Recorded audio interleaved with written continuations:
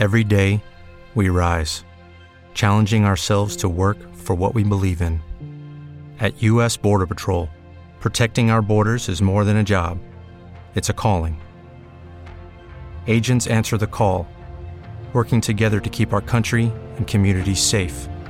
If you're ready for a new mission, join U.S. Border Patrol and go beyond. Learn more at cbp.gov/careers. What if you could have a career where the opportunities are as vast as our nation, where it's not about mission statements, but a shared mission?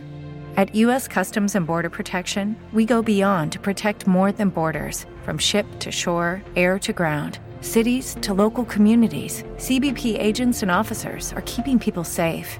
Join U.S. Customs and Border Protection and go beyond for something far greater than yourself. Learn more at cbp.gov/careers. Unspoken Issues. Rock and roll. All right, ladies and gentlemen, welcome to another episode of the Unspoken Issues podcast. And this go round, by golly, we are heading into DC circa 1992. This is called Panic in the Sky. So we got a great epic story here that's taking place throughout Action Comics, the Superman comics. Now, I did not propose this one. This one was a Dean Compton especial. That's right. So, Dean, welcome back, of course, to the Unspoken Issues. First off, everybody, it wouldn't be a party without me. Let's be honest. You're like, oh, welcome back. Of course I'm here. What would you do if I wasn't? The reason I chose Panic in the Sky is I think that, like, when we talk about Superman in the 1990s, for better or for worse, you know, like you just said, the death of Superman storyline, that's what everybody focuses on for the most part. But you can argue, and you know, our guest Matt Price, a much bigger Superman guy than I, this was like a halcyon era for Superman. This was arguably like the creative apex of Superman. Maybe at any time, like you would talk about this, you could talk about the Mort Weisinger stuff. You could talk about the very early days of, you know, Crusader Superman. I cannot fly, I only jump, and I respect that. And I think that the Panic in the Sky is a really important aspect of it. I think this is a really cool spot where I don't know why, but for some reason it feels like early on after the crisis in the early 1990s, DC wanted to keep Superman a little more insular. And so this was a great time when like all of these guys came into the Superman books, and he got to, like basically lead the superheroes on his terms in his books against his bad guys. Really, you know, kind of re-cementing Superman as like the guy in the DC universe. I also chose it because it's a tremendous amount of fun, fairly nonstop.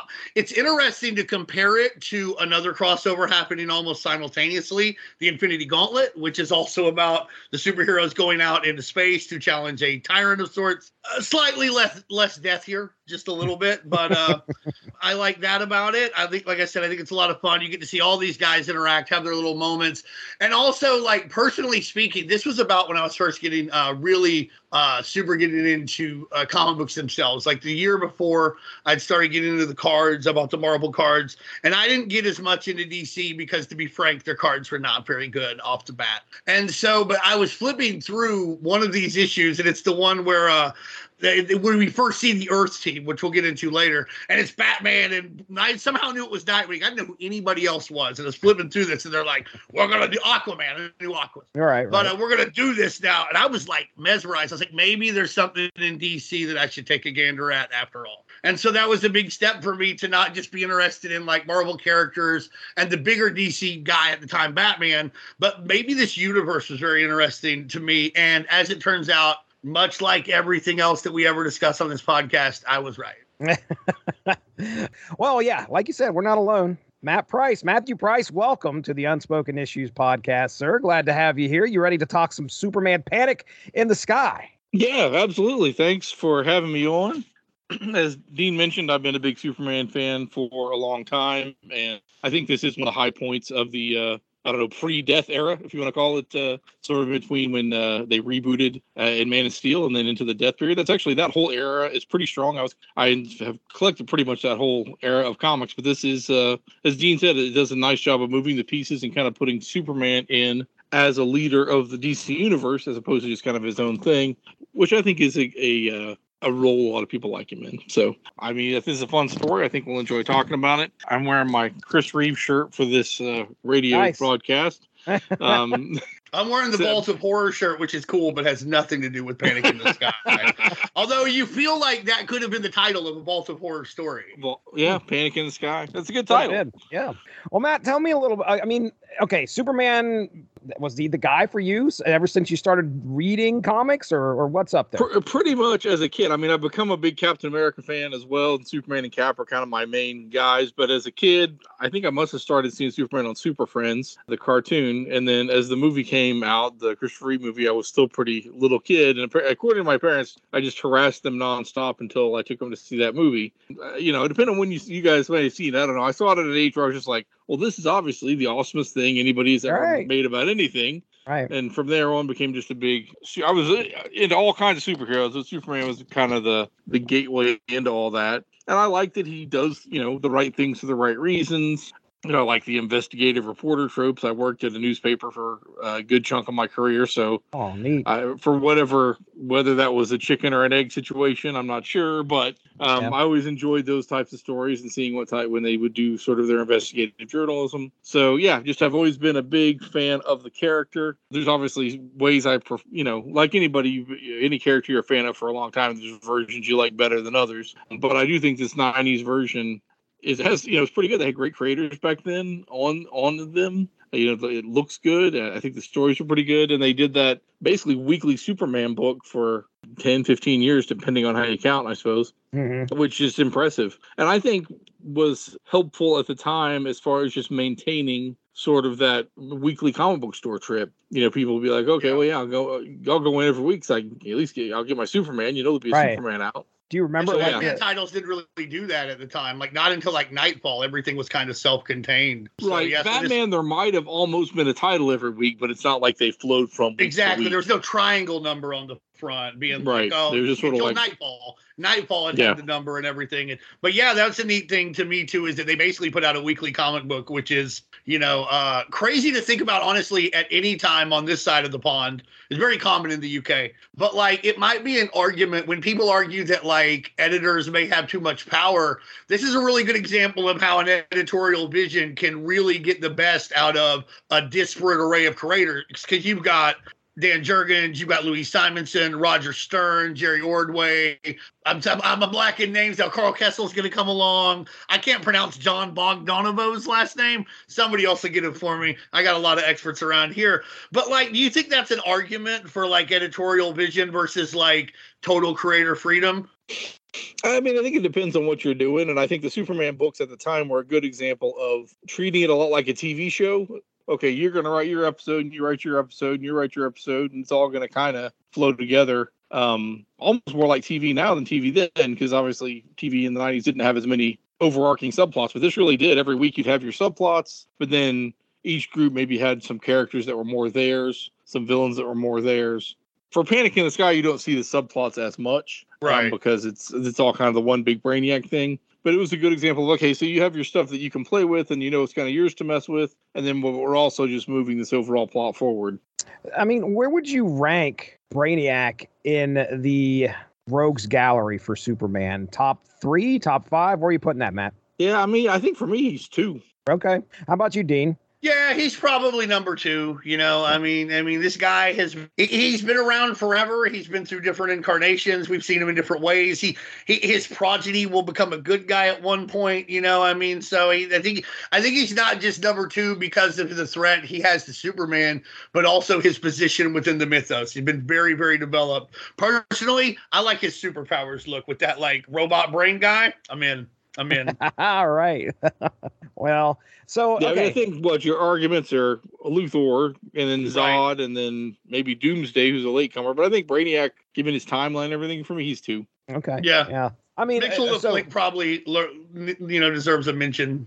So this is 92. Now, mind you, for me personally, 92 Superman, early 92 Superman, I don't know what's going on. Now, I recognize some of the characters we're going to be getting in here because of the death of Superman. Some of these characters are mainstays after that show up, and I had the chance to read that a while back and cover it on the podcast. obviously there's a lot of players throughout Panic in the Sky. There are a good bit of the established DC superheroes that we know. They don't have huge parts, but I mean, they're playing a part in the overall narrative here. But there are some characters that aren't usually, like, they certainly weren't on my radar back in 90s DC. I knew all the big guys, Batman, Superman. But when you start talking about Matrix, when you start talking about Maxima, these are characters that are pretty, I think. You don't know Agent Liberty? You're not a big Agent Liberty guy? Who's this Guardian dude? I don't know who this guy is. That's sacrilege, Guardian. Who's this Bibbo guy? No, I'm just kidding. I know the Bibbo. Bibbo also great. But anyway, so just bear with me because my ignorance, I'll be learning from you guys tonight. So just be aware. But that's kind of where I'm at in 1990s. DC's, unfortunately, I'm not entrenched in knowing what's going on in the Superman, Batman, Justice League. I have no idea what's going on over here in early 90s DC. So this was a treat. This was something I'd never read before. Oh, lucky you. It's fun. It's a lot of fun. Yeah, I had a good time. So I remember the first time I read it, I read the old trade paperback, and that I showed y'all a copy of it earlier.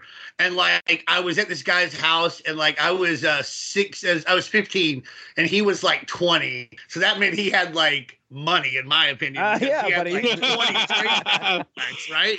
Right. And like and so like he's like, yeah, do you want to borrow Panic in the Sky? Do I want to borrow Panic in the Sky? Absolutely, I would like to borrow Panic in the Sky. And I didn't even get to borrow it because I just disassociated and like read it that night while we're supposed to be playing Dungeons and Dragons. I just read this comic book. I couldn't help it. It's a lot of fun. That's what I'm saying. Lucky you. It really draws you in. I mean, I'm not going to sit here like nobody's going to compare it to, some all-time classic, but like, oh, this is a must-read masterpiece. But within the realm of just solid, really good superhero stuff, you can't do much better.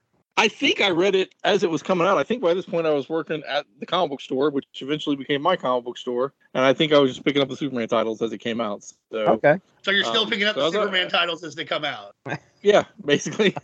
As I remember I think picking it up because you've got that, the one cool cover where it's everybody kind of running at and that's a great cover. And then you've got the next month, they're all skeletons. You're like, whoa, what's going on here? So, yeah. There's some really compelling cover on the covers epilogue's epic too. Yeah. Right. So I think it's possible that I might have missed one, but I was pretty much picking up the Superman titles, and I think I was at the comic book store by this point. So I think I pretty much got them all. And then I've read it several times since. For me, this is just a quick aside before we get into the whole. It's a little bit, Dean, like watching a Royal Rumble. It's just like, who's showing up next? It's this guy. This guy's coming in. And like maybe sometimes it's Andre the Giant, and maybe sometimes it's Red Rooster. But either way, for a second, it's this guy coming down. And who cares who it is? Because like even if it's the Red Rooster, and the guy before that was the Macho King Randy Savage, the best incarnation of Randy Savage.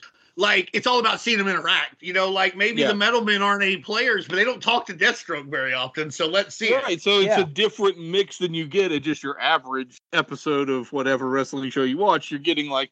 Yeah, it's the Metal Men, and they're with Deathstroke, and there's Wonder Woman, and when have they all been together? Right. And Agent Liberty. And Agent Liberty.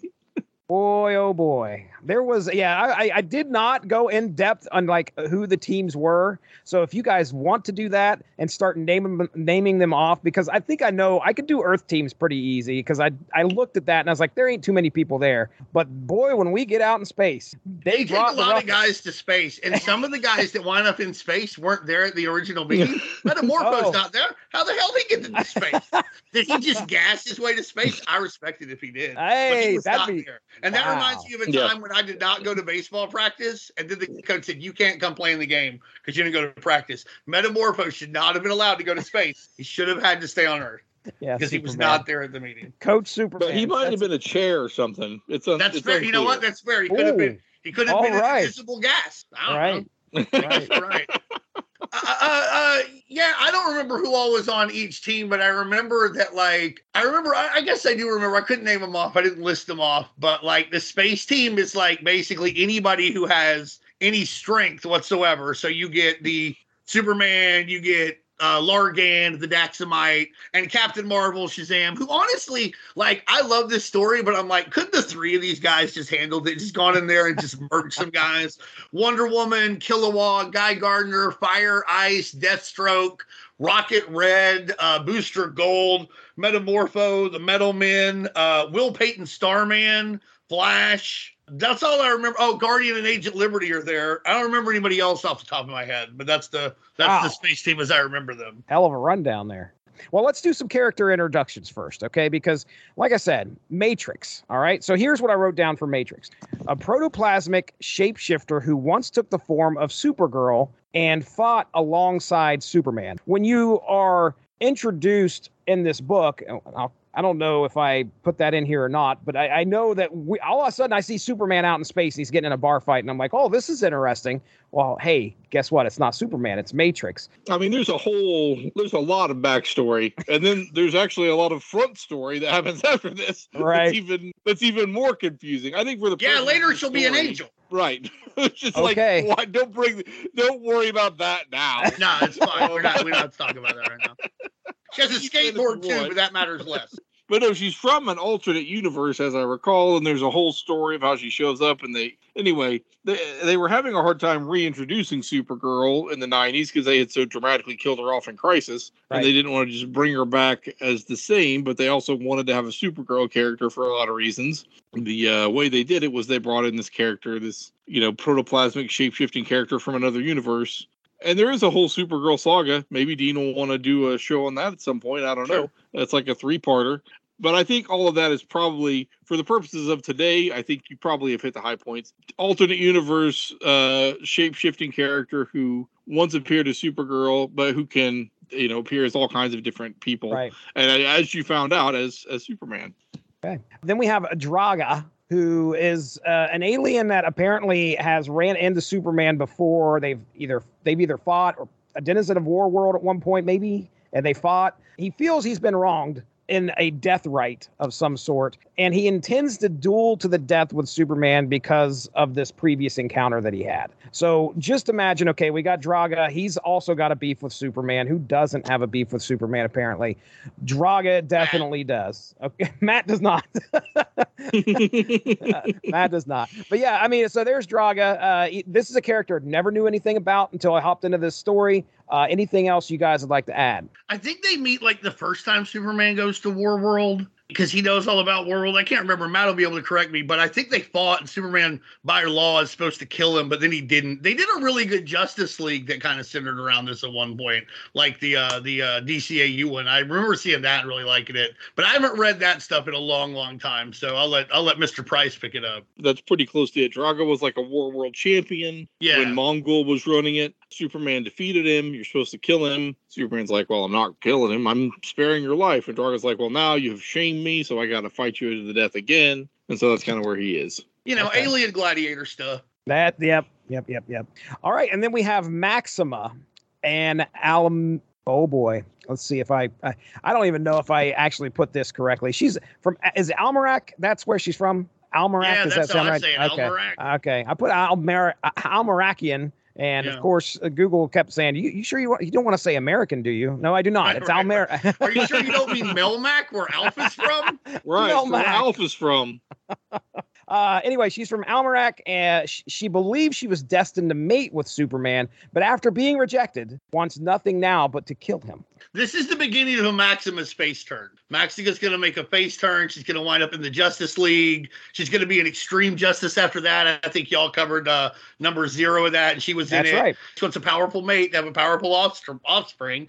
And I don't know if y'all are aware of this, but in the DC universe, they don't come more powerful than Superman. Although later, I think she does. She slums it with Captain Atom. So way to go, Captain Nathaniel Adam. But no, for real, an interesting character who I didn't see until the Death of Superman saga. And I've always really liked Maxima. I think she makes a heel turn again later. I really like her. I really think she's cool. She's got a good look. I think that she fits well into the Superman mythos. Yeah, I mean, from her point of view, she's right. She's like, I need to have the most powerful heirs possible to maintain peace on my planet. Yeah. And Superman, by rejecting me, you're leading my planet into potential civil war and destruction. So from her point of view, What's your big deal? Hello, it is Ryan, and we could all use an extra bright spot in our day, couldn't we? Just to make up for things like sitting in traffic, doing the dishes, counting your steps, you know, all the mundane stuff. That is why I'm such a big fan of Chumba Casino. Chumba Casino has all your favorite social casino-style games that you can play for free anytime, anywhere with daily bonuses. That should brighten your day a little. Actually, a lot. So sign up now at ChumbaCasino.com. That's ChumbaCasino.com. No purchase necessary. VGW Group. Void where prohibited by law. See terms and conditions. 18+. Superman, just Right. you're supposed to be for peace and justice. Well, here you go. So, but he's a farm boy from Kansas, and he sees that as maybe a step too far. So, Right. yeah, and I think you can see her point to some degree. Although I think Superman is reluctant to potentially be, if it doesn't go well and they end up being tyrannical, then he's reluctant to go that route. Mm-hmm. So Warworld is the setting of, a big part of this. And I know that I've seen Warworld before. The idea that I had was like Warworld was this huge, it's a Death Star. All right. The Death Star, but like just completely filled with people who apparently love gladiator battles. I don't know. Yeah, I mean, the way I would describe it is it's like Planet Hulk meets Ego the Living Planet. Okay. Like, I mean, there's gladiator battles. The people there, much like the Roman Colosseum, which, we talk about it, but I think people forget the reason it was there is like things weren't great for the average Roman citizen at that time. So this was a way to distract the old bread and circuses. So they have a populace that's apparently, I don't know what they do because I can't imagine what the economy on Warworld is like, but they go to these fights and they get mad when there's bad fights. And so Warworld, from what I understand, has like, tries to get the best fighters it can at different times, whoever's in charge of Warworld, in order to appease the populace. And Warworld, like Ego the Living Planet, has locomotion. Like it doesn't have to stay in one spot. Again, I think honestly, if you want a good capsule of Warworld, you got to watch that Justice League 2-parter. Okay. All right. Matt, I think anything it's that literally called Warworld. all right. Shouldn't be able. Yeah, that sounds like usually Mongol is usually controlling it, but yeah, it's Mongol who's usually running it. Yeah. Yeah, Mongol's out of the picture, just like you said. Brainiac's now in control of Warworld. So, like I said, this hits the shelves probably late 91, early 92. That's where we get our start for Panic in the Sky. We begin Panic in the Sky in Action Comics 674, cover dated February of 1992, in a story called The Past is Prologue, written by Roger Stern, penciled by Bob McLeod, inked by Dennis Rodier, lettered by Bill Oakley, and colored by Glenn Whitmore. Then the first strike occurs in Superman the Man of Steel number 9, cover dated March of 1992, with a story called Power Breakfast. Story was written by Louise Simonson, layouts by John Bogdanov, finishes by Dennis Janke, lettered by Bill Oakley, and colored by Glenn Whitmore. And then second strike occurs in Superman 65, cover dated March of 1992, with a story titled Headman. They have the credits a bit different here, with Dan Jurgens as the designer/shaper, Brett Breeding on forms, John Costanza as on data, Glenn Whitmore on hues, and Dan Thorsland as navigator. Now, we open our prologue in space, where through some mind trickery and force, Brainiac recruits Draga, Maxima, and Matrix in a plan designed to defeat Superman. Brainiac is now the ruler of Warworld and plans to use all of its might in this effort as well. Back on Earth, Metropolis begins getting attacked by Brainiac's ship, which is being remotely controlled. As it wreaks havoc on Metropolis's citizens, Superman arrives trying to get inside the ship to stop its destruction. Once inside, Superman's mind comes under attack, and Brainiac psychically explains he is going to remove him from the game and that Warworld is coming. Shaking off the attack, Superman guides the ship to crash at sea. Out in space, Metron, all right, and pausing real quick because I want to know, Matt, do your best here, man. Tell me who Metron is, other than the pretty eyebrows this man has. Tell me who Metron is. I know a little bit about the Mobius chair. I know a little bit. This is a new god, correct? Is he a new god? Yeah, okay, he is. right. And I don't, Dean may be more of a new gods deep dive guy than me, but Metron is one of the new gods. He's sort of what would you say? He's sort of the watcher almost of the new gods, but he gets a little more involved than that. He's a tweeter. Yeah. Okay. Sort of along the lines of like, oh, something bad is happening. Metron is going to show up and probably not really help. See what happens. Or possibly caused it because somebody promised him the the cosmic screw. Yeah, a bit of a tweener. Yeah, that's the thing with Metron. It's like you said, he's one of the new gods, and most of the new gods are like decidedly loyal to New Genesis or Apocalypse. But Metron, he's only loyal really to like knowledge. He wants to know everything, and one day he'd like to pierce the source wall with his Mobius chair and not become one of the Promethean giants and then just float there and do nothing forever. He usually takes the side of New Genesis, but on occasion, like he has done things that have furthered the war in Apocalypse's favor. But mostly, he just floats around on that damn chair, say like Matt said, not doing much of anything, saying cryptic stuff about like things you know and things you don't know, and the future and the past will all come together. But interestingly enough, the first time I saw Metron was in a pack of DC their 91 card set, maybe in 92, but the Cosmic cards. And what's funny is I got Metron and Gangbuster in the same pack, and Gangbuster plays a fairly prominent role here. So I was ready for Panic in the Sky, and I loved Metron from the first time I read about him. I know shit from Apple Butter about the New Gods or Jack Kirby or anything. This is just a pack of cards I got because they didn't have marble cards at the KB store. And like I was at Metron, I was like, that's my guy. He just wants to know everything. I respect that. I'd like to know everything. But and to put it in perspective too, on the cards, he's filed under superheroes, so he certainly leans more that way. He invented the boom tube, right? There you go. Yeah, he invented the boom tube. Okay. And Zodak from like Masters of the Universe is very, very inspired by kind of like that. Yeah. Oh, okay. All right. Yeah. They both got chairs. Yeah. Kind of like Razor Ramon a little bit. Yeah, a little bit.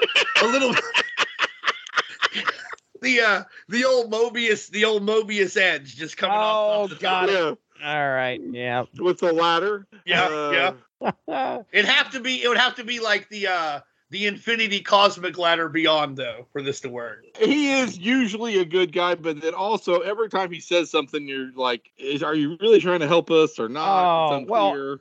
Out in space, Metron visits Almerac and sees Warworld's destruction, but then gets attacked psychically by Brainiac and Matrix.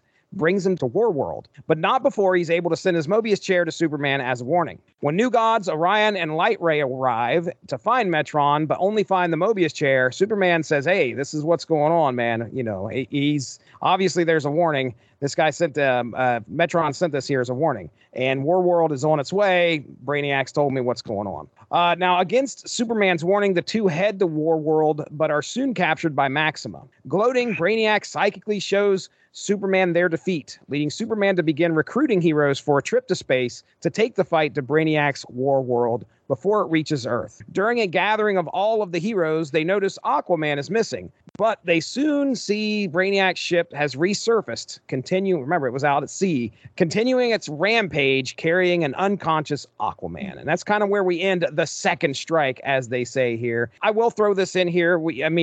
I understand this is a Superman book. We've got to focus on some of these characters that are essential to Superman's narrative here. Jimmy Olsen is unfortunately unemployed. And we get Jimmy Olsen's unemployment journey, part 1, in these first 3 issues, where he's trying to find a job. Bibbo's trying to help him out, I think.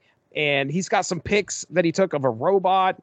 I think the city comes under attack, and like Bibbo's trying to make Jimmy understand, hey, man, the city's under attack. And Jimmy's like just straight up trying to figure out, who am I going to get these pictures to?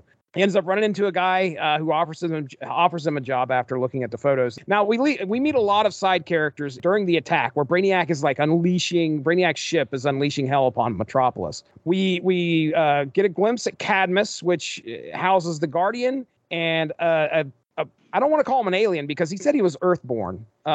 His name's Double X. So yeah, he's a DN alien. DN alien. All right. Tell me about the DN aliens and who in the world this guy is, because he does play a major part. Double X plays a major part in this book. Well, he's part of the Cadmus Project, which was actually also connected to Jack Kirby's Fourth World. It debuted in like Jimmy Olsen's comic, Superman's pal Jimmy Olsen. It's pretty much exactly what it sounds like. It's this crazy, super secret government slightly not governmental, like, Right. paramilitary experimentation lab, and Double X is a DNA alien, and I forget how they made him, but like he's like, they created him, and the Guardian is like the clone of an old 40s superhero called the Guardian, who Jack Kirby also created, and then like he brought back in the 70s. And I think that remained his origin under the New Earth, but I can't say for sure. But that's where these guys all started. So there's a lot of one of the neatest things about this run for me, honestly, when you go back and read it. Again, I didn't know about the New Gods and stuff then either, but the New Gods in the Fourth World really, really influence and have a big play a big part in the Superman mythos from, say, I don't know, 88 until 97 with Genesis or so, maybe a little longer if you count JLA. One of the things that I didn't mention in the synopsis was the fact that Lex Luthor 2, so he's hanging out. Obviously, we're kind of watching the effects of Brainiac's ship as it's going through Metropolis, affecting everybody that Superman knows. Lex Luthor 2, though, tell me about this Lex Luthor 2 and what's going on here.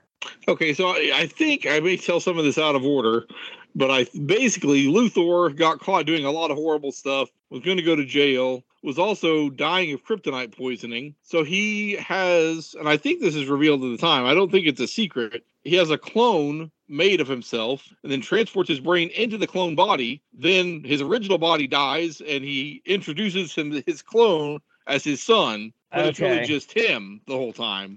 I noticed that he had like a Scottish and he's Australian now. Thank you. Yeah. Okay. Yeah. That's the thing that I noticed. Like, Yeah. he's got an accent too, which is interesting. Hey, listen, you got to go all the way. Yeah. Luthor 1, I mean, the cover story is Luthor 1 had an affair in Australia some 30 years ago, and then he is revealed as his heir after the original Luthor dies, but in fact is actually himself. So, and he baby faces everybody when he comes back. He does. And he almost makes you think, well, maybe he is going to turn over a new leaf a few times. You start thinking, well, maybe he is going to use this opportunity to not be such a jerk all the time now that people kind of like him and he has this new start. It's kind of on the edge for a while. Is he going to turn face? Because he obviously has, the crowds behind him, so to speak. I wanted to make sure that I mentioned him because anybody who picks up this book and is like, why are they calling this guy Lex Luthor? I mean, it's just, what in the world's going on? He does help out everybody. He's not the evil Luthor that we're thinking that Lex is. The original Lex. No, at this point, LexCorp has a very nice Pride logo. Right. They're a good corporation now. Right. They are a good corporation. And they're helping out the heroes. They're sending out a team. There's a team Luthor that's shows up. They're all in armor and everything that helps out people on the street. So I did want to definitely mention them because he does show up here.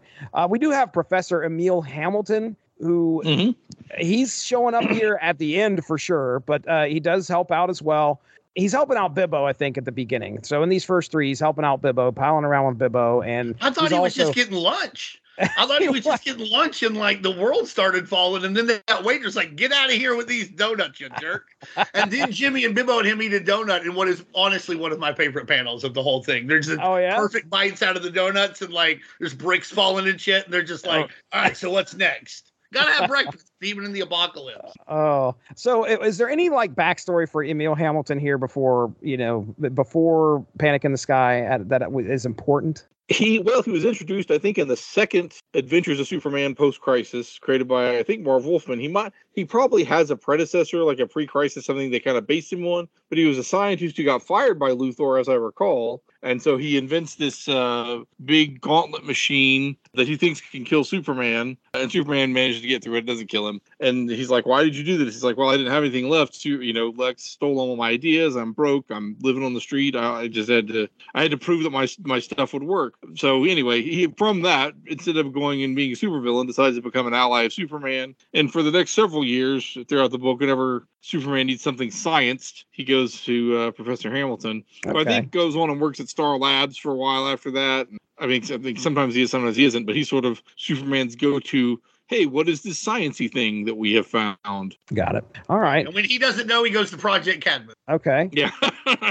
Hamilton will be like, I don't know. Go to Project Cadmus. Or possibly Star Labs, like you said. I don't know. Yeah. They do a neat little job of like focusing on who Superman is recruiting. One of those people that he recruits is made me raise an eyebrow, where he reaches out to Deathstroke. So he's obviously on the good side here. Is just Superman's just like, I need to find a tactical dude. This is where I'm going to go. Dean, isn't it right around his face turn? Yeah, he has his own title at this point. Okay. This is like after, what was it? He turns face during, I think, Titan's Hunt, or right before that. And so, like, at this point, he's at least a tweener. And he has his own title, Deathstroke the Terminator. And yeah, he's basically a member of the Titans doing good things. And I think he turns heel again, like, about the turn of the century. Okay.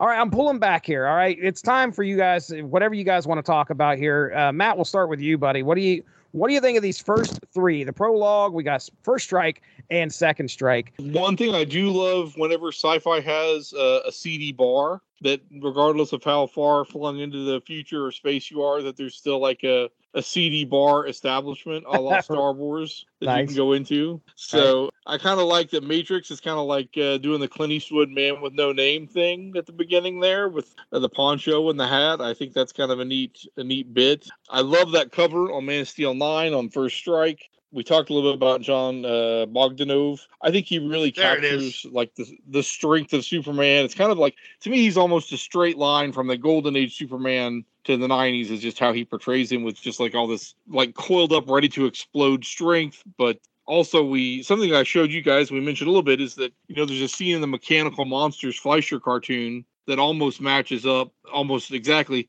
not as a swipe so much, but definitely an homage of him fighting some mechanical monsters in this issue, in issue 9 as well. I liked all that. I liked the closing page of the Villains United in issue 9. And then as we get into the Second Strike, it's got that iconic cover, Jurgens and Breeding, that are just a classic Superman team. The assemblage of the heroes reminds you a little bit maybe of Crisis in some degree, but it's where Superman gets to kind of stand up and be like, okay, I'm the guy that you listen to at times like this. You get a little bit of Lois and Superman in this. So I was gonna say there's a few things that remind me of Crisis in this series. We haven't hit it yet, but there's definitely a cover. There's a cover that definitely, you're like, oh, wait a second. There's two, because if you want to pull the skeleton one, that happens in Crisis as well on one of the covers. So, but anyway, go ahead. I interrupted you. Go ahead. No, basically that was it. Other than I know Dean wants to talk about the New Gods getting jobbed out. So.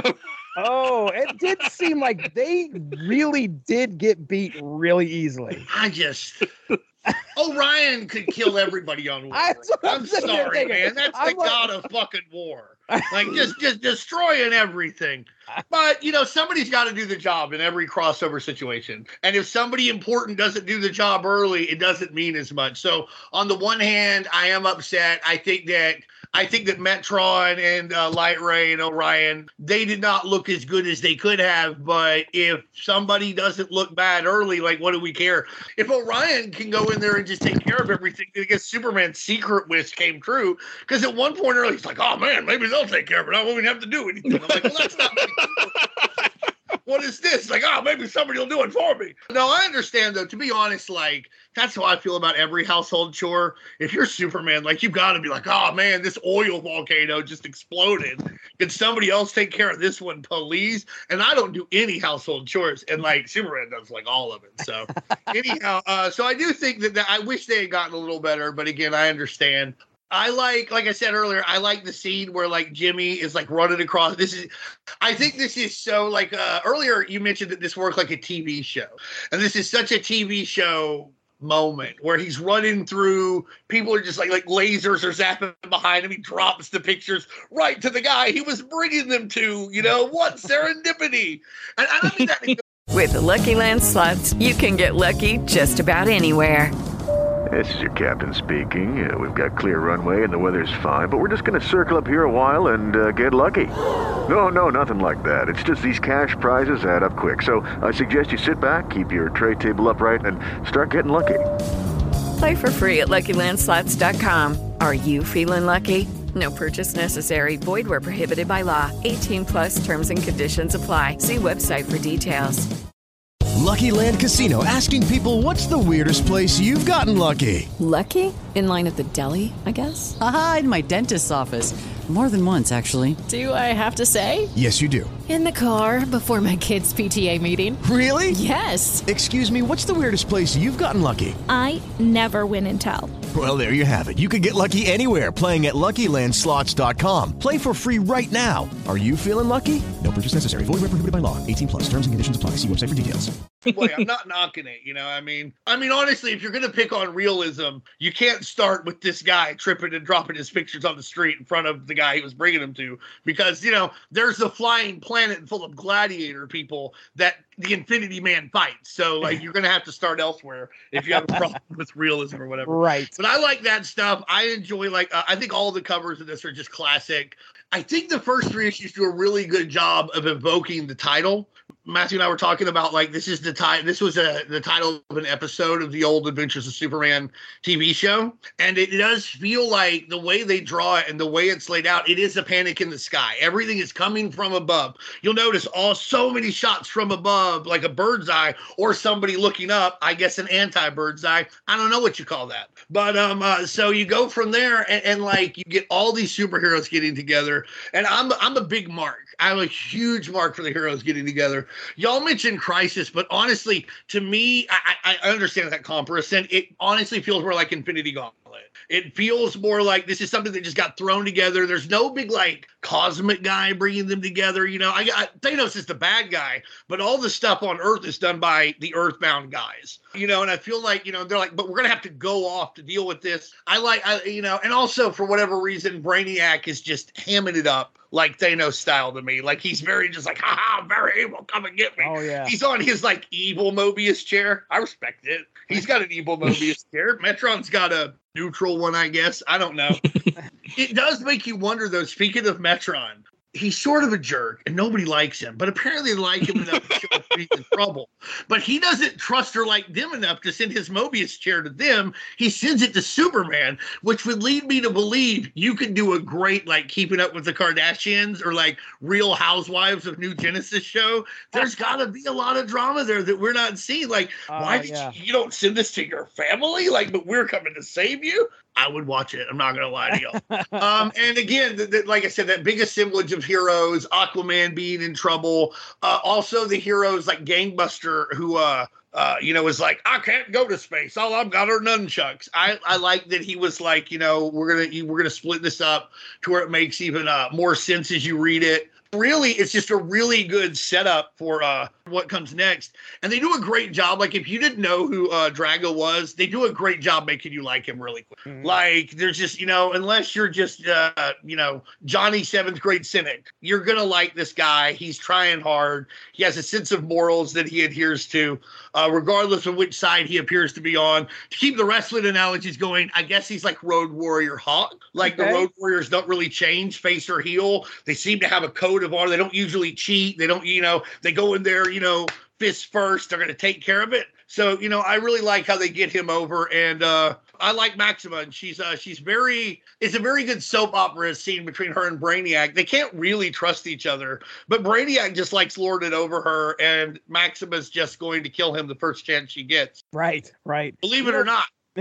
Brainiac, him with the evil goatee. I'm not used to this look. I'm not used to this look at all for Brainiac. I don't know if it's just because I wasn't reading at this time. I mean, is this normally how he looked back in the 90s with the goatee and everything? Not all the time, I don't think. He in the Silver Age, he sort of had the clean shaven look. Yeah. Okay. All right. And then, it's a little bit confusing because I think there was a guy with a goatee who got his mind invaded by Brainiac. Oh, so at first we thought Brainiac was just a guy, but then it turned out, no, he was an alien and he took over that guy's body. So I think that's where the goatee came from. It may not be 100% correct. I was going to actually look this up because it's kind of confusing how Brainiac goes from being a guy to an alien to a robot. But In any case, I think that's where the goatee came from. I think the guy whose mind he invaded had the. He definitely pulls off evil. When you look at that, I mean, he is definitely right. Here comes Mirror Universe Spock on his anti-Mobius chair, to just evil up this gladiator world. And that's what he does all the time. From the first issue until like almost the time he dies, it's not enough for him to just be like, hey, man, I'm going to take over Earth and destroy stuff. He's like trolling Superman. He's beaming images. And he's like, look at this. Look what I did to your friends. Yep. It's wild. He's just AOL instant messaging, just hate right into Superman's brain box. Like, listen, if you're going to go for the king, you may as well be loud about it. Oh, do it, man. Do it all the way. I do think it's a little funny that Metron thinks that mailing somebody his chair is a good warning. That's just kind of like, is that the international symbol for I'm in trouble? On New Genesis chair. Yeah, it's like an empty chair just appeared. Like Dean, if it shows if one of your chairs shows up at my house tomorrow, should I get on a plane because you're in trouble? Yes, actually, if one of my chairs shows up at your house somehow, right now, you probably should get on a plane. At least call him. Try to reach him. Hey, I got your chair over here. What is going on? Right. First off, how did you know it's my chair? My chairs are decidedly nondescript. Well, I don't know. Maybe it's a return address, but I don't know. But you're right. What would they have done if Double X had been there? Yeah, without Double X there, they wouldn't have figured anything out because he's like, I do brain stuff. That's true. I can figure this out. Yeah, so I'll check it out. Again, why send it to Superman? Because those guys track it down anyway. Like Orion and Light Ray just show up with their mother boxes. They're like, he's here. You're right. It doesn't make sense. But I'm gonna let it slide because we get to see Double X on it. Yeah. Sure. No, I think it's probably Metron is just a jerk, and he's like, I'm gonna send it to Superman. I trust him more to figure it out. He'll understand when I mail him the chair. He'll use his super mathematics to put it together. Super math. All right. Third Strike. This story takes place in Adventures of Superman 488, cover dated March of 1992. The tale is called Counter-Strike, penciled by Tom Grummett, inked by Doug Hazelwood, written by Jerry Ordway, colored by Glenn Whitmore, lettered by Albert de Guzman, and then Fourth Strike takes place in Action Comics 675, March of 1992 cover date, with a story called Divide and Conquer, written by Roger Stern, Bob McLeod and Dennis Rodier as artists, Bill Oakley as letterer, Glenn Whitmore coloring, and then Fifth Strike takes place in Superman the Man of Steel number 10, cover dated April of 1992, story titled Tidal Wave, Louise Simonson on story, John Bogdanove layouts, Dennis Janke on finishes, Bill Oakley on lettering, Glenn Whitmore on coloring. As Brainiac's ship again attacks Metropolis, the combined might of the team of superheroes that Superman has assembled is able to incapacitate it quickly and rescue Aquaman. Using the power of the Mobius chair, Double X is able to commandeer Brainiac's ship, and the team is now headed to space with Superman to face off with Warworld. Arriving at their destination, the team faces off with Draga, Maxima, and other citizens of Warworld, but some are able to break free to infiltrate the massive ship. Brainiac begins to lose his mind control over Matrix, who, still in the form of Supergirl, finally comes to her senses and begins to help Superman and his team, and Draga soon follows suit. After that, Brainiac begins to use devices to take over some of the other heroes, using them to attack their friends. Luckily, Superman and Matrix are able to figure this out, rescuing some of the mind-controlled heroes, but Brainiac has been busy unleashing a horde of other mind-controlled superheroes at Superman. Seeing the increased threat, Double X sends out a telepathic aid request that any available hero return to help out Superman. Now, during this fight, Matrix is knocked out and taken captive by Maxima. This is important because during the story, we learn that Maxima has joined with Brainiac because he used Warworld to conquer her home planet of Almerac. And in order to protect her people from further harm, she agreed to help Brainiac kill her mate that scorned her, Superman. However, Matrix makes her realize that she will have no chance for Superman to fall in love with her if he's dead. Pretty good argument. Plus, if she works to defeat Brainiac now, Maxima will have a better chance of ensuring her planet's survival. Maxima has grown tired of Brainiac's orders and agrees to release Matrix and help Superman and his team. So now we have Draga, we got Matrix, and we have Maxima all joining Team Superman here. So back in the battle, a recently freed Metron helps the heroes by designing a psychic disruptor to free the rest of the enslaved heroes that are attacking their own. However, a desperate Brainiac unleashes a deadly organic construct that fires antimatter, causing the heroes to head for cover. As it charges its cannon, Matrix intends to sacrifice herself by blocking the barrel with her own body, but Draga instead beats her to it. At the expense of his own life and the secret love he had developed, and I said secret love, that seemed like he was definitely getting feelings for Matrix, we'll just put it that way. The secret love he had developed for Matrix, Draga gives the heroes enough time to eject the construct into space, allowing it to safely explode away from Warworld. Undeterred, Brainiac revels that Warworld now approaches Earth, where he plans to shrink city after city, crushing them under his boot until the heroes finally surrender. That's extra. On Earth, Batman is in charge of the defense team in Metropolis that now has its hands full with some teleported champions of Warworld. So we got out there, I've got the list here. So Crimson Fox is on Earth along with Blue Beetle, Aquaman, Nightwing, Thorn, and Gangbuster along with Batman. They're all trying to keep the streets of Metropolis safe, which is not happening. But they're doing their best there. So anyway, back to Jimmy Olsen's unemployment journey. Jimmy finally gets his job at News Time. I think Jimmy's like taking pictures of the battle. He's definitely getting some good pics. He's wanting to, at least get some money going here.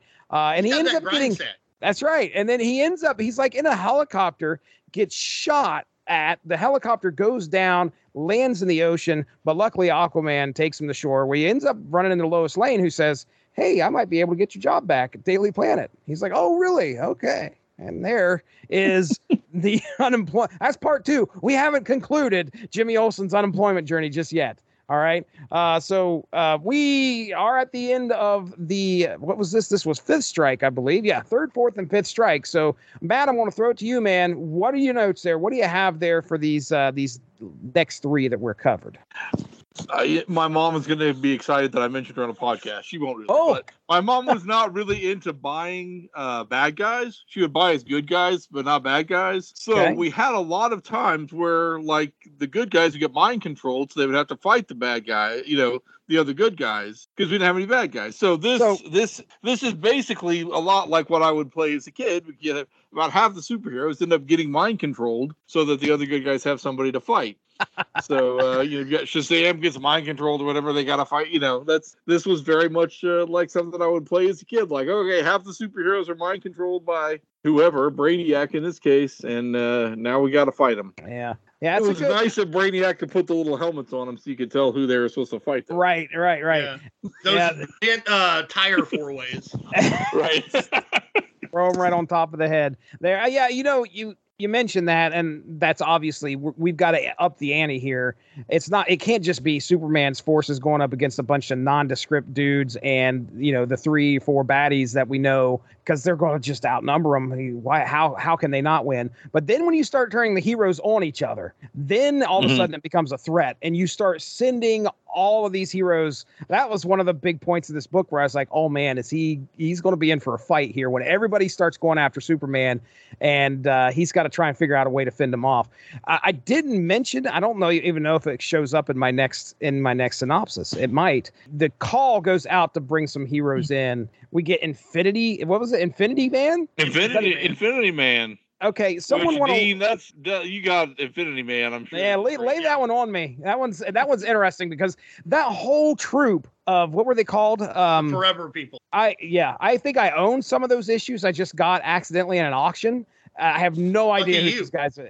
I don't know who these people are, though. Tell me about the Forever People and an Infinity Man. Well, once again, actually, the Forever People are also New Gods. They're from Supertown. Basically, Jack Kirby created them, inspired, because this is after he moved out to California, and as part of the Fourth World, he got really inspired by hippie culture, for lack of a better term, the counterculture, psychedelia. So the way you should really think of the Forever People, they're space hippies. They are young godlings, for lack of a better term, who are out there trying to find whatever it is to find. Like Simon and Garfunkel said, they're out there looking for America, and at the same time, they realize that, they're part of an incredibly epic and devastating interplanetary war that at one point they're going to have to choose a side on. They're good guys. They're going to be the good guys, but along the way, they've got a lot of questions to answer about morality and what does it mean?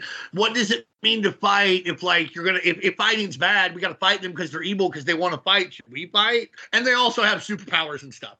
They all have their own one. I think it's Seraphim, who has like cosmic cartridges. They do whatever he needs them to do, whatever he needs them to do it. Like, you know, Viking's got his like Big Bear is strong. Grizzly, that Rob Liefeld created, pretty much a carbon copy of Big Bear visually, except he has more grenades, more pouches. But and they drive they have the super cycle. They drive that, the Beautiful Dreamer, and then I can't remember their leader's name. He's like the least.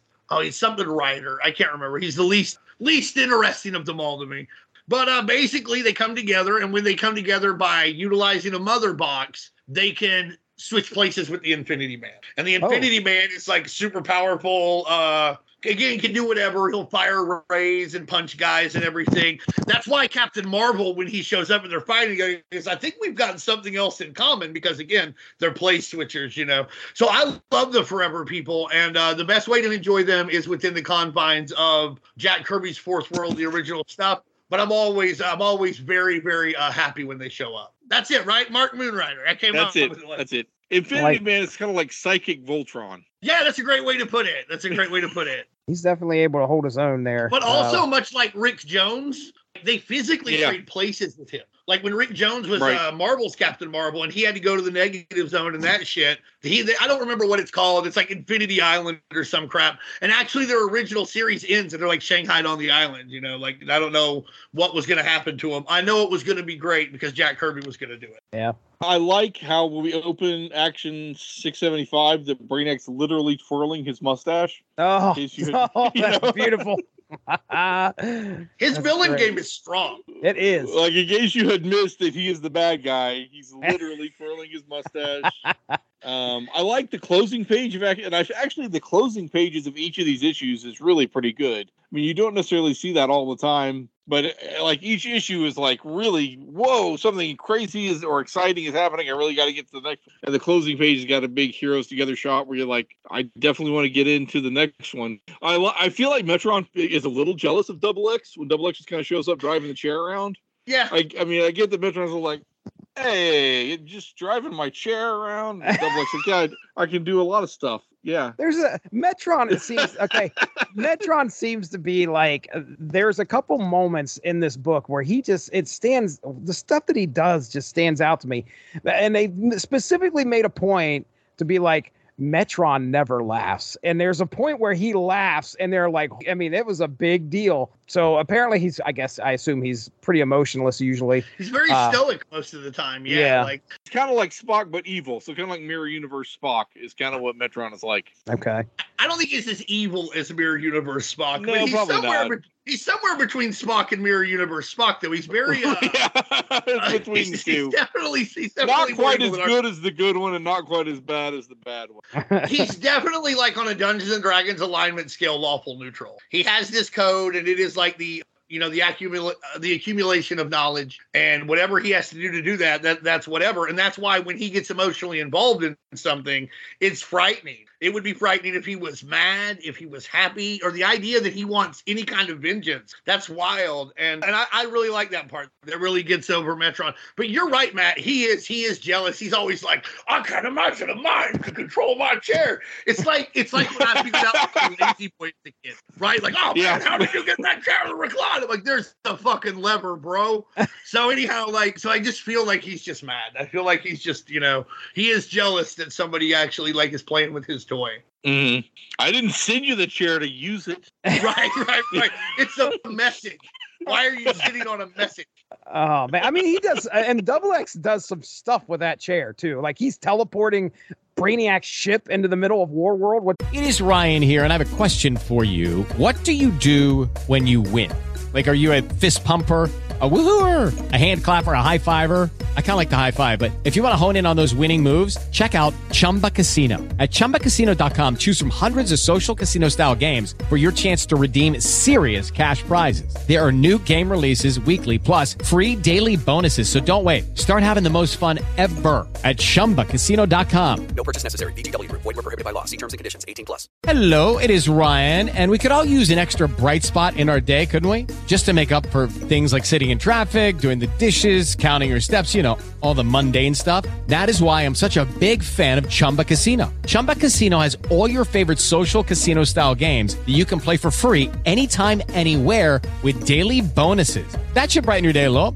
Actually, a lot. So sign up now at ChumbaCasino.com. That's ChumbaCasino.com. No purchase necessary. VGW Group. Void where prohibited by law. See terms and conditions. 18+. I think that's a pretty big deal. He's Double X is like one of the unsung heroes, I would say, of this. I mean, he's definitely, I'll sing his praise.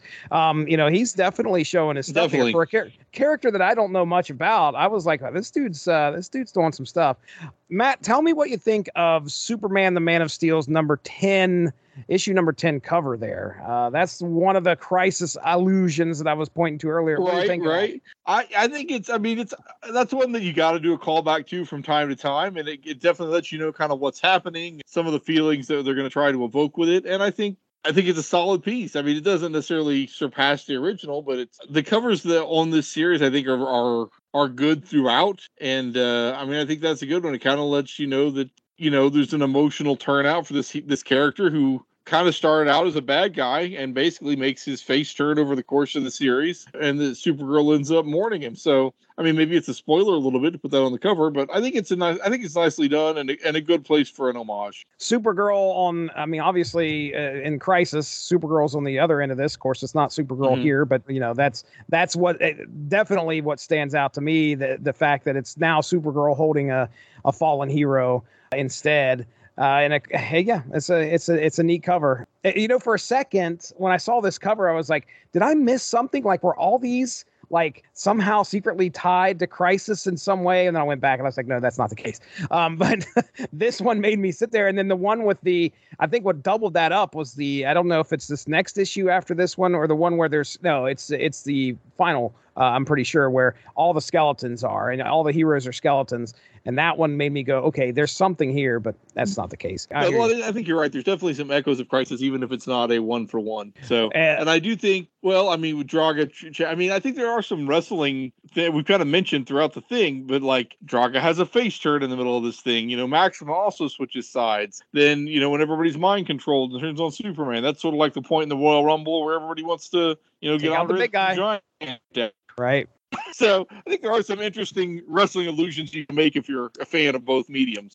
I agree. All right, Dean, what do you got here, man, for these three? All right, well, first off, I think this started actually in the last three, but I want to mention it. Like, when Superman's like talking to the assembled heroes, I noticed he's like hovering up there. It's a lot easier to get everybody's attention and make everybody listen if you could just hover in the air, right? Yeah, when you're like, yeah.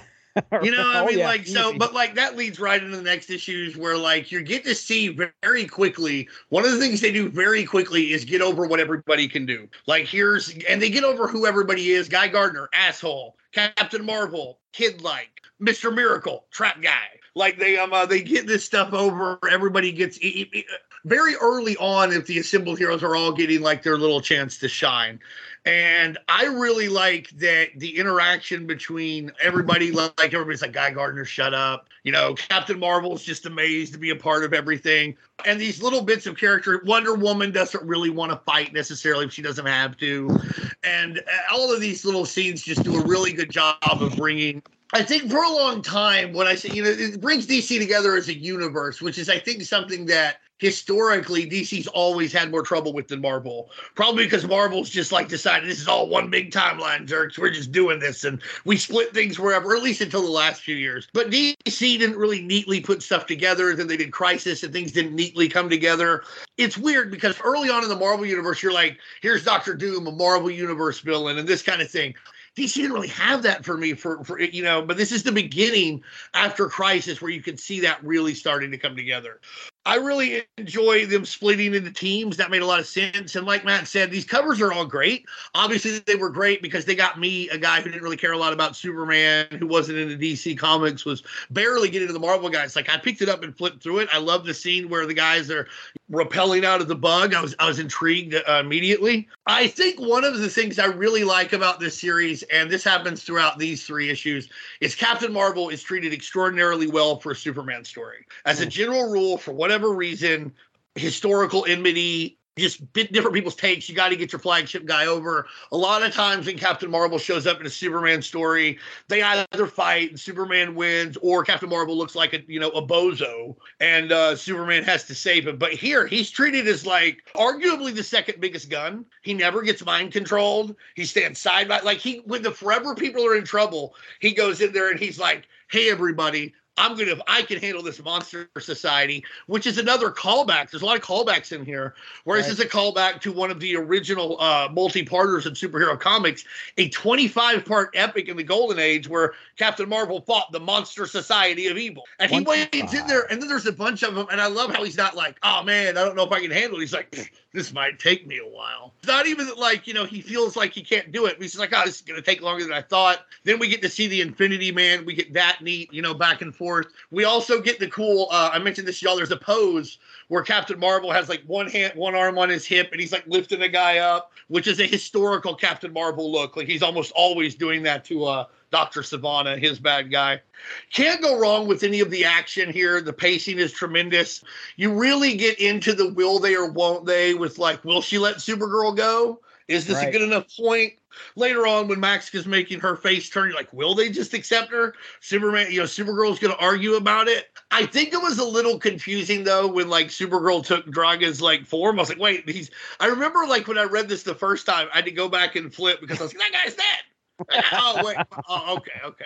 Yeah. But, like, I knew it all this time, so it was pretty good. I like Matt said, this is a great page turner, a great next issuer. You get to the end of it, you're ready for the next one. I do question the last page, though, where they have those, like, flattened 4-way brain suckers on their heads. Because, like, Deathstroke's got a hood. Like, Rocket Red has a helmet. Like, Booster Gold has this thing. I'm sure Brainiac thought of that, but, like, I would have liked to have seen one of them fight that off on their own for some cool little reason like that. Maybe the Flash could have had, like, a big metabolism, so his just wore off, whatever. I also think it's really neat how, like, as far as some of their bigger guns here, you don't see, like, much of the Flash or Wonder Woman. They're there. Right. But, like, you don't see a ton of them.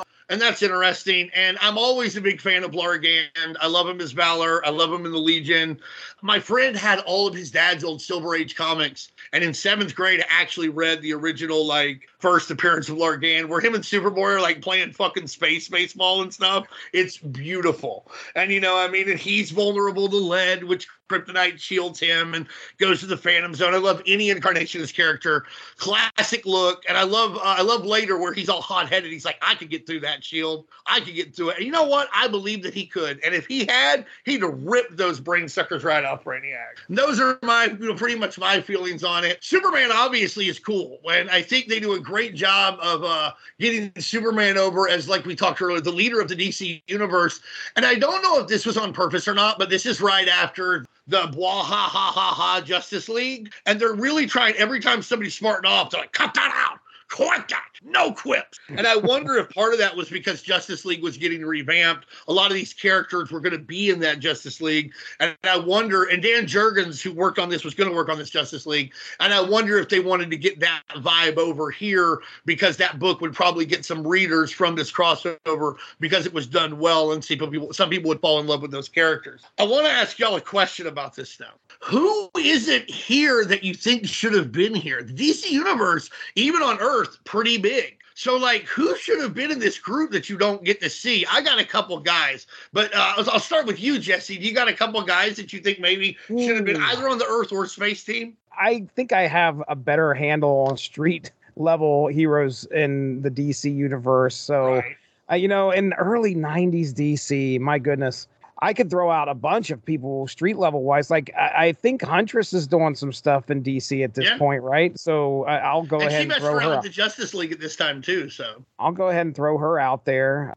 Nightwing like shows up for a cup of coffee. Like I see him in like I don't even remember him saying anything, but he's there, right? Nightwing is there. Yeah, he chats a little with Batman. Okay, do we have any? Who is the nicest Batman we've ever seen in the DC universe up to this point? Well, he's pretty nice guy for Batman. Yeah. Were there any other Teen Titans or anything like that, and other than Nightwing? I mean, I didn't see any other. Like Cyborg wasn't there. No, otherwise, okay. Titans related. I mean, I'll throw those out there. That's about the extent of my DC knowledge when it comes to that, so I won't embarrass myself anymore. But when I was reading DC comics at some point in the late 80s, early 90s, most of who I've seen in this comic book was usually it's Batman. I was reading Detective Comics, a little bit of Detective Comics. I was picking up Man of Steel every once in a while. You know, Huntress was one I was picking up. And then I'm not going to say Ragman should have been in there because I think I would. I'd have loved it. But Ragman. But no. Anyway, Matt, I'll throw it to you, man. What's your answer? It's more of a sci-fi adventure, so you don't have the mystical guys. You don't really, Spectre, Phantom Stranger, Constantine wouldn't really have been in maybe DCU at this point, but those guys are not really involved because it's not really their kind of show. Yeah, Dr. Fate's there, but they don't do much. Yeah, Dr. Fate's the only really mystical person I think shows up, and I think it's the female Dr. Fate who I think was in Justice League at that point. Yeah, it's Enza Nelson who had been in the JLI. The couple people I don't remember seeing was Starman, and I don't know if it was Will Payton Starman, and he might have been dead at this point. And Will Payton's in it. Is he in it? Okay, and I don't. Yeah, but he has no lines. He just gets mind controlled and is in an assemblage. He doesn't do anything. Does Martian Manhunter show up anywhere? No. I don't know. They actually, I think they mentioned Martian Manhunter in the book. I believe, but he's not there. He's unavailable. Those were the biggest people I didn't remember seeing. But I mean, a lot of the space guys, I guess maybe like Adam Strange, maybe he was off on Ran, Yeah. For the most part, most of sort of the sci-fi space guys get in there. I mean, you only have Guy as far as Green Lanterns, but I don't remember the status. Oh, Kilowog's in there too. Yeah, Kilowog. Yeah. I don't remember the status of who's what at this point and who's on Earth. Like, is John Stewart on Earth at this point? I don't remember. I think he's Mosaic right now. So, yeah, I think you get a pretty good mix of flavors. Who's it that you feel like maybe got left out? I mean, nobody got left out. There's plenty of guys here. It's just interesting to not see. Like Jesse said, it's weird you don't see Starfire. Like Nightwing's there, and she's like a space princess. Yeah. It's weird to me that you don't see Captain Atom, who was like very involved with the Justice League International at that time, and also a very powerful guy. A pair who could have bridged the gap between the space and the Earth crew would have been Hawkman and Hawkwoman as well. Who and we don't see them. It would have been very interesting to see them at the time. I mean, again, there's no glaring omissions. Like you said, like it would have been cool to see Adam Strange. Absolutely, I would have liked to have seen some of the Vertigo guys because Vertigo hadn't started yet, and they were still playing fast and loose with it. Like it would have been cool to see like Swamp Thing show up and like swallow a bunch of like guys on the Earth team, or Animal Man be totally lost in space. But like, you don't miss anybody. It's just like these guys could have been there and they weren't. Another thing I would ask y'all is anybody on the wrong team? I think the Earth team is totally correct, but I feel like it's undergunned. Like they should have left Guardian and Agent Liberty on Earth. Why are they in space? Like Agent Liberty has guns and a jetpack. That would have been much more useful on the Earth team. They got lots of guys. The Guardian's like, oh, I'll go to space. I've got a shield. Bro, they got techno shields in space.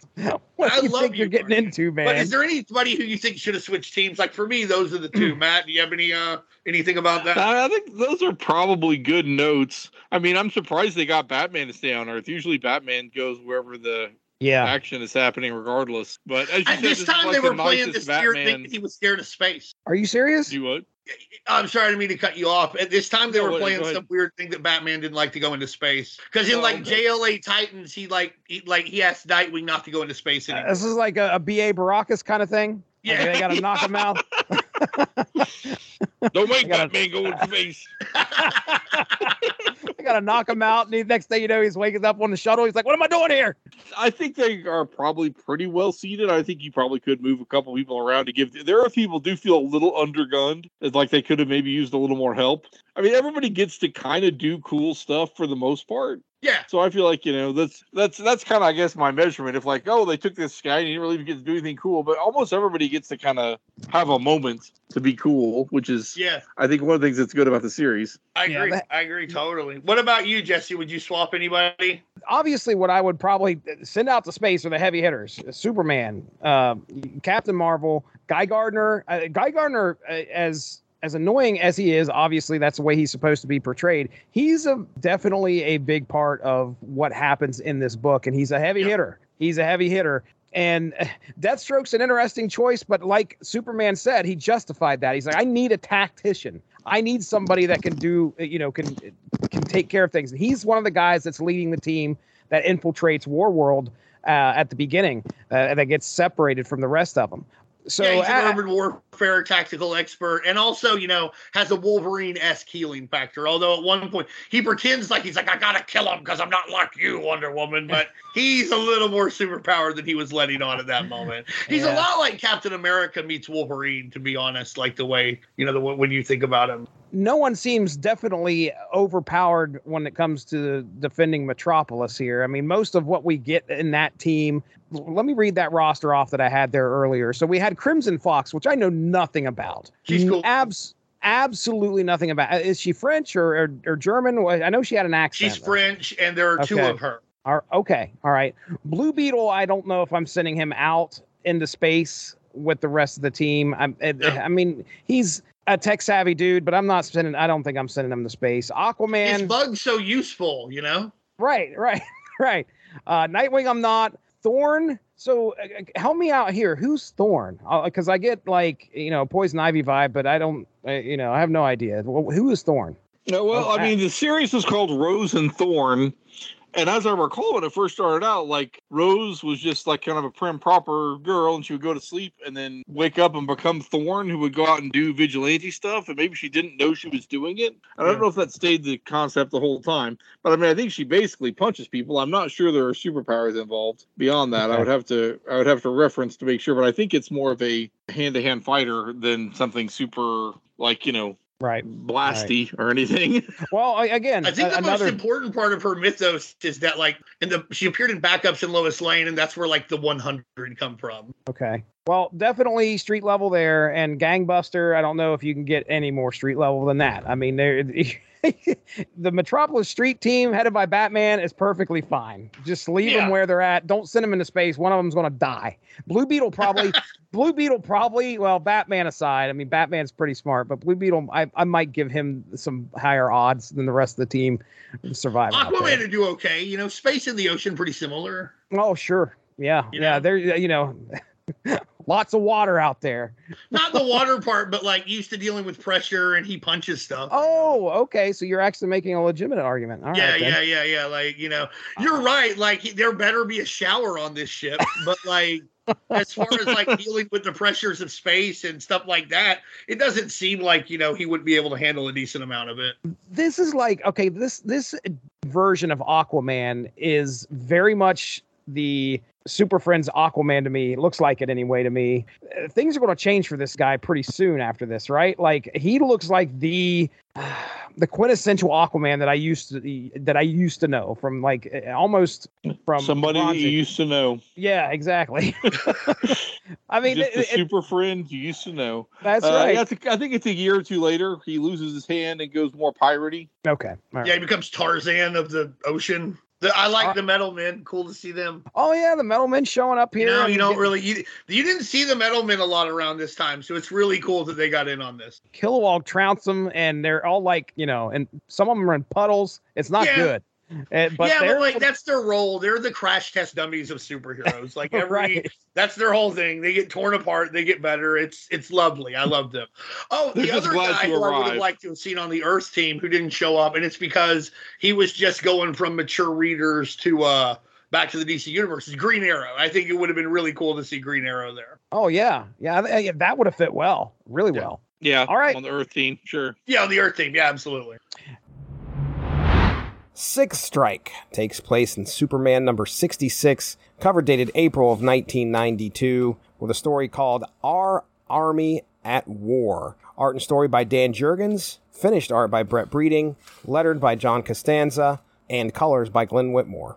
Hello, it is Ryan, and I was on a flight the other day playing one of my favorite social spin slot games on ChumbaCasino.com. I looked over at the person sitting next to me, and you know what they were doing? They were also playing Chumba Casino. Coincidence? I think not. Everybody's loving having fun with it. Chumba Casino is home to hundreds of casino-style games that you can play for free anytime, anywhere, even at 30,000 feet. So sign up now at ChumbaCasino.com to claim your free welcome bonus. That's ChumbaCasino.com and live the Chumba life. No purchase necessary. VGW. Void were prohibited by law. See terms and conditions. 18+. Our epilogue takes place in Adventures of Superman number 489, cover dated April of 1992. The story titled Hail the Conquering Heroes. Penciled by Tom Grummett, inked by Doug Hazelwood, Jerry Ordway, the writer, Glenn Whitmore, colorist, Albert de Guzman, letterer. As the team of heroes plot their next move, Brainiac, with the help of Warworld's systems, unleashes a massive psychic assault, debilitating most of Superman's forces and a big portion of Warworld's citizens as well. Brainiac also unleashes an energy grid upon Metropolis in order to shrink it, even though Superman told Guy Gardner not to let Maxima out of his sight as they cannot trust her. Remember, she switched teams, but they cannot. Superman's like, no, you're not going out on any mission with us. You're not attacking Brainiac. You're going to stay right here until we can talk later. And says, Guy Gardner, why don't you watch her? To which Guy Gardner is all about it until she's like, what are you taking orders from Superman now? And he's like, you're free to go. You wonder why it's taken her so long to find someone to mate with her when she manipulates men so well. Yeah, it's a little on the nose, if you ask me. Right. I can tell what you're doing here, lady. Yeah, but Guy can't. So yeah, Guy's an idiot. Gosh, he's an idiot. We love him. So anyway, so he tells Guy Gardner, do not let Maxima out of your sight. She convinces Guy not to listen to Superman, so she ends up joining the fight anyway. The closer Superman and his team get to Brainiac, the heavier the psychic assault. However, Maxima is able to break through Brainiac's chamber. The Flash awakens or just gets up enough to throw a shard of glass, disconnecting Brainiac from controlling Warworld and stopping the threat to Metropolis. This also allows Maxima to use her psychic powers to attack Brainiac. With the psychic attack abated, Superman arrives just in time to stop Maxima from killing Brainiac, but realizes there's not much left of Brainiac's mind as he appears to be nearly lobotomized. In our epilogue, it is decided that Metron will take Brainiac back with him to New Genesis. So Brainiac's just this practically a lifeless husk here. He's there, but he's not there. Metron's going to take him back to New Genesis. Orion and Lightray will stay on Warworld to help lead its citizens and guide Warworld back into space while Superman and the heroes return to Earth. Back in Metropolis, a parade is thrown by Lex Luthor 2, where Superman makes a speech about the importance of working together as heroes to face challenges that come their way. And that, my friends, is Panic in the Sky. I won't go into the whole Husk and Emil Hamilton, Professor Hamilton thing. That takes place in this final issue, and it is a good part of it. Obviously, it's setting up a next story, but it really doesn't factor a whole lot in here to Panic in the Sky. So if you want to check that out, go find the issue and read it. Hey, to read first. You do that. Jimmy Olsen gets his job back at the Daily Planet, ladies and gentlemen. Yes, Jimmy Olsen has returned to the Daily Planet. All right, good job, Jimmy. Oh, hey, you know what? I forgot the stinger. The stinger of all this, at the end of that second to last issue, just as Maxima is unleashing this assault on Brainiac, he's able to lift his hand up and pull a lever, and a small orb drops out of Warworld, and that's it. I mean, we don't have any idea what that is. Doesn't show up in the epilogue. There's not anything that. What could it be? We don't know. There's no knowledge bestowed upon us here in Panic in the Sky. Other than that was grab the lever. You know what it is? I'm sure. It's you know how when people move, there's that pod service they can have. Okay. Like they leave their stuff in the pod and then they take it. That's what it is. Brainiac was moving. He was want to get his stuff to where it was. Last resort is the pod lever. Okay. I bet that's not it. All right then.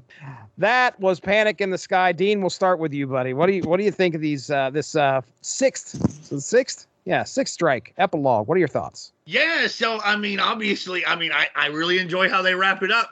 I wonder what, it's funny to think that like News Time is apparently like such a company lush with cash must be selling like 30 trillion copies a week because they send a single photographer in a helicopter to go take pictures of stuff. One photographer. That seems like a lot of. I know it's Panic in the Sky, or as I always say it in my head, like Panic in the Sky.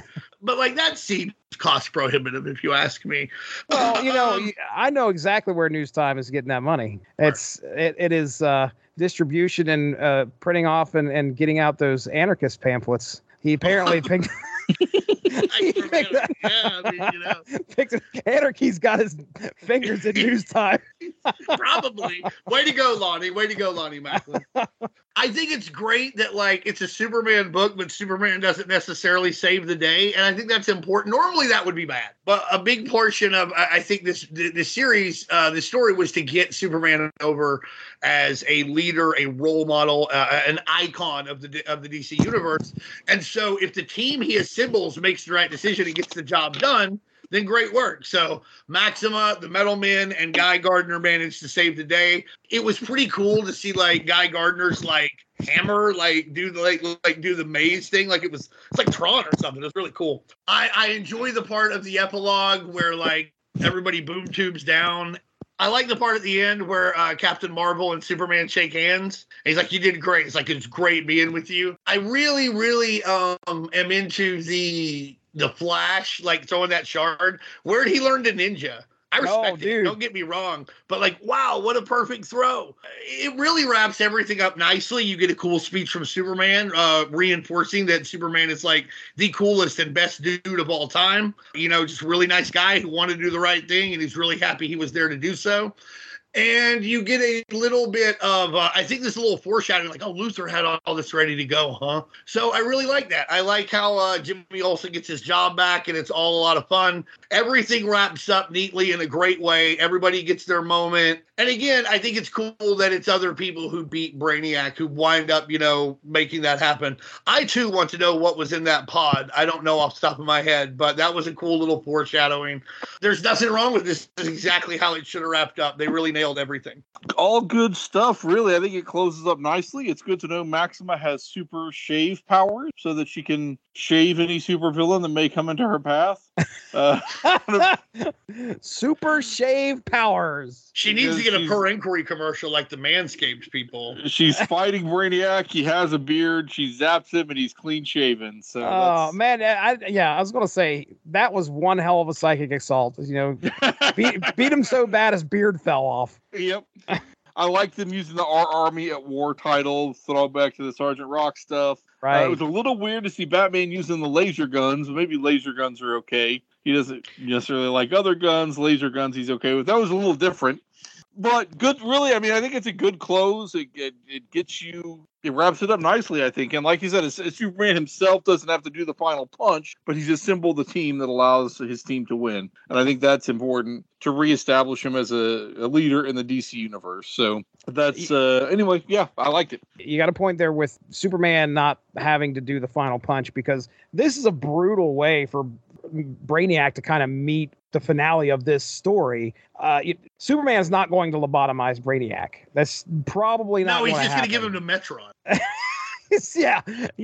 It's like, brain or not, here you go, Metron. Deal with this guy. Maxima is the one that is able to pull the trigger of that gun. She's the one, and that kind of makes you, at least gives it some legitimacy. Like, this other baddie took out this other baddie, and maybe, we know Brainiac's going to come back at some point, but maybe just now, Brainiac's hurting. I mean, he's definitely hurting. And it wasn't in the hands of Superman to do that. It was Maxima that did it. I appreciate the story for going that route. Yeah, man, I enjoyed this story. This was a lot of fun. You mentioned, like, was there some people missing? We talked about that already, but I think they made obviously a specific or a special point to try and keep the amount of people down, to not make the story feel so overburdened with, oh, who's that guy? Who's that guy? Who's that guy? What are they doing? Right. Why aren't they doing this? It's told well. One of you, Dean, you already mentioned it, but I think Matt may have mentioned it in the chat as well. Everybody is on point. Yeah, I get that. I get that for sure, that this is the people that are here, they're here, and it feels like they have a reason for being here, and I understand why and what they could do. Do you think that like Orion should be the leader of like anything? He's sort of an asshole. He is a hothead. He's not very like he's like, hey, I'll just take this over. It's very reminiscent of like when obviously this is a bit of a stretch, and I don't mean to be, too offensive to anybody or whatever. But like it's like when like MacArthur was in charge of Japan. You're just gonna put a general like in charge of this thing. It's kind of I guess it worked out okay in that instance, but I don't think Orion can handle like the diverse cultures of Warworld. I don't know. That might I meant to say that earlier. That might not have been the best choice. Did Superman have the stop him? You know what I mean? Orion, he's fairly fresh. Superman's kind of down. He could give Superman a run for his money when they're both, fully powered. Maybe if Superman's down a little, he could just punch him and win. I don't know. Probably not. But I don't know. Who was going to tell him no? Everybody's tired. Let's go home. If I'm criticizing anything, it's Superman for making a couple bad decisions here at the end of this story. He's like, well, Orion, you're good to go for a War World. Metron, the guy the guy that's got the major go ahead and take care of that guy. All right. I mean, now one of you guys mentioned about how this wasn't primarily, it was rare to see Superman palling around with a bunch of teams during this time. Is that right? Yeah, I don't think there have been a ton after Man of Steel. I mean, you saw him in Legends. Right. Millennium. But I don't think there were a ton. There certainly weren't a ton in the Superman books. No. Batman showed up for a crossover. But as far as him interacting with the larger DC universe, they asked him to stay. I think the Superman office asked him to not be involved in Justice League, and that's where you get the Bwahaha Justice League, right? Where he pops in from time to time, but he's not a regular cast member. So I don't think there's a lot of stories between, say, 87 and 91. I guess only 3 or 4 years where he's seen as much as the leader of a DC universe, task force or whatever. Other than Legends, you have in that time frame. Well, even in Invasion, they make it a point to make Captain Atom the guy in charge, right? And Millennium, really, the Green Lanterns are running the show. With Armageddon 2001, that wasn't really a crossover of sorts. Everybody kind of did their own thing in their own annual. And then with Eclipso, he's gone for most of it. Right. And War of the Gods, I actually don't remember how that plays out. But it's Wonder Woman's show. Yeah. But this is one of the few times between, say, Man of Steel and Death of Superman, I guess, where Superman's like, hey, I'm the guy. Everybody rally around me. He reforms the Justice League shortly after this, like you were saying. And it's a Jurgens era. So I guess you could say at that point he's kind of reestablished himself as a leader when that Jurgens era Justice League kicks in. I think they realized that whatever benefits that they got from keeping Superman more insular, it wasn't worth the costs. Because if you're having a shared universe and one guy is almost inarguably the face of said universe, because it's Superman or Batman, and you can make whichever argument you want, but it's obviously one of the two, they can't just be fairly insular. It's just not going to work. Just like in the Marvel universe, you can't be like, hey, time for Spider-Man to just do his own thing. Let's keep Spider-Man out of the crossovers. And sometimes that means Spider-Man's been places he might not should have, but it almost always makes for a good time because it makes it feel like it's part of that universe. Once they got Superman over here, it really congealed this universe in a way for me that I really loved going forward, that made me love Zero Hour and The Final Night and DC 1 Million in a way that I did not enjoy when I've read DC crossovers before this. I think having Superman at the center of the crossovers makes the crossovers better. Agreed. I guess if you want to argue, does it make the Superman books better and does it make the Justice League book better? Most of the time, I think yes. I think maybe having a bunch of other people pop in Superman books can get kind of confusing. And I actually think they did a great job with the Bwahaha League without him. But I think it does, if you're going to do big, epic crossovers, and how are you going to keep Superman out of it without making it seem weird? Why wouldn't he be there? Right. It makes perfect sense. I'll read the words of Superman here, and then, you guys can feel free to hop in here, and then or we can close up shop, however you want to do it. But, as he's giving his speech, Lex gives him the podium. He says, I guess all I can say is that thanks to a team effort, we've defeated a menace who threatened our very existence.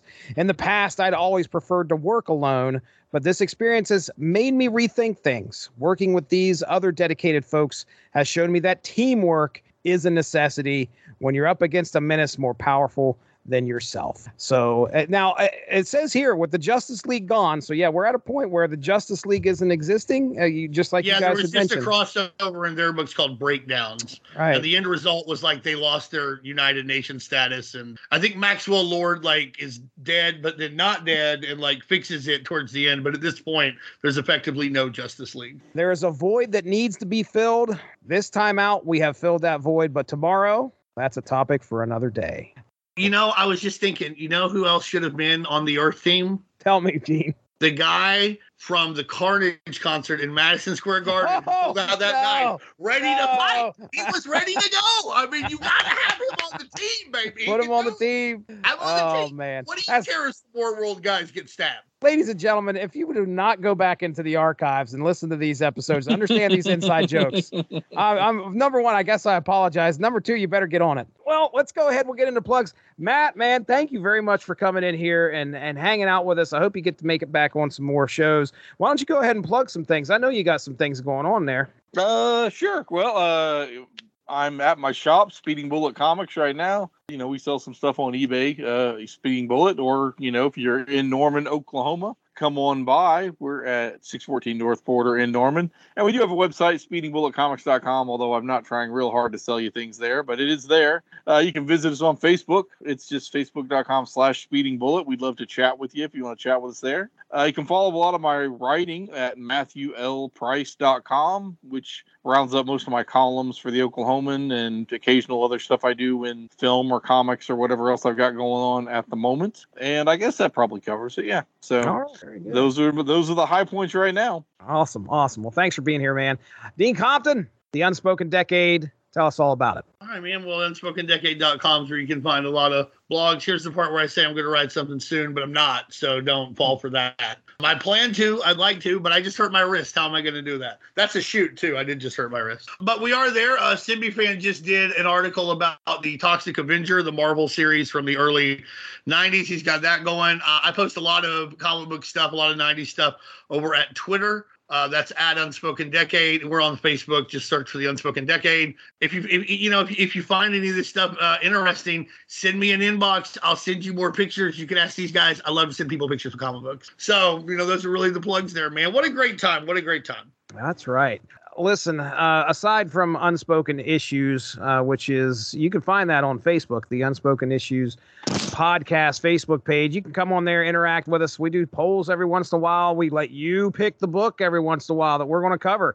That's happened in the past. Just recently, we dropped Extreme Justice #0, where Chris Armstrong and myself took a look at that issue. Get ready. On 0, right? Yeah.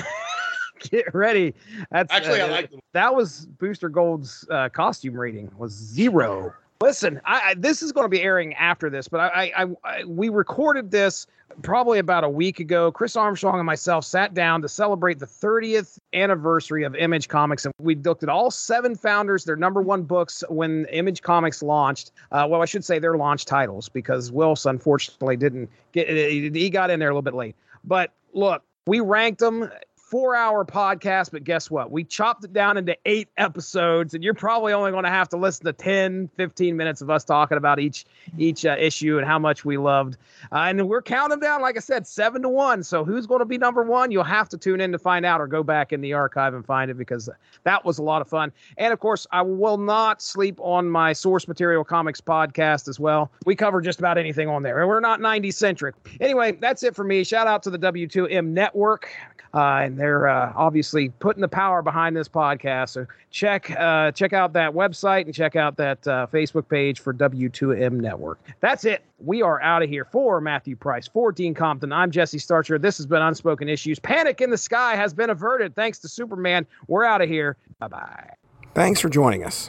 Unspoken Issues is part of the UnspokenDecade.com, the home for 90s comics, blogs, and podcasts. Unspoken Issues also has a Facebook group you can join if you are interested. Just search the Unspoken Issues podcast and request to join. All of this would not be possible without W2Mnet.com and the Rattleitch Broadcasting Network, so make sure to seek them out for more podcasts. If you enjoyed what you heard today, please feel free to share, and we look forward to entertaining you again soon.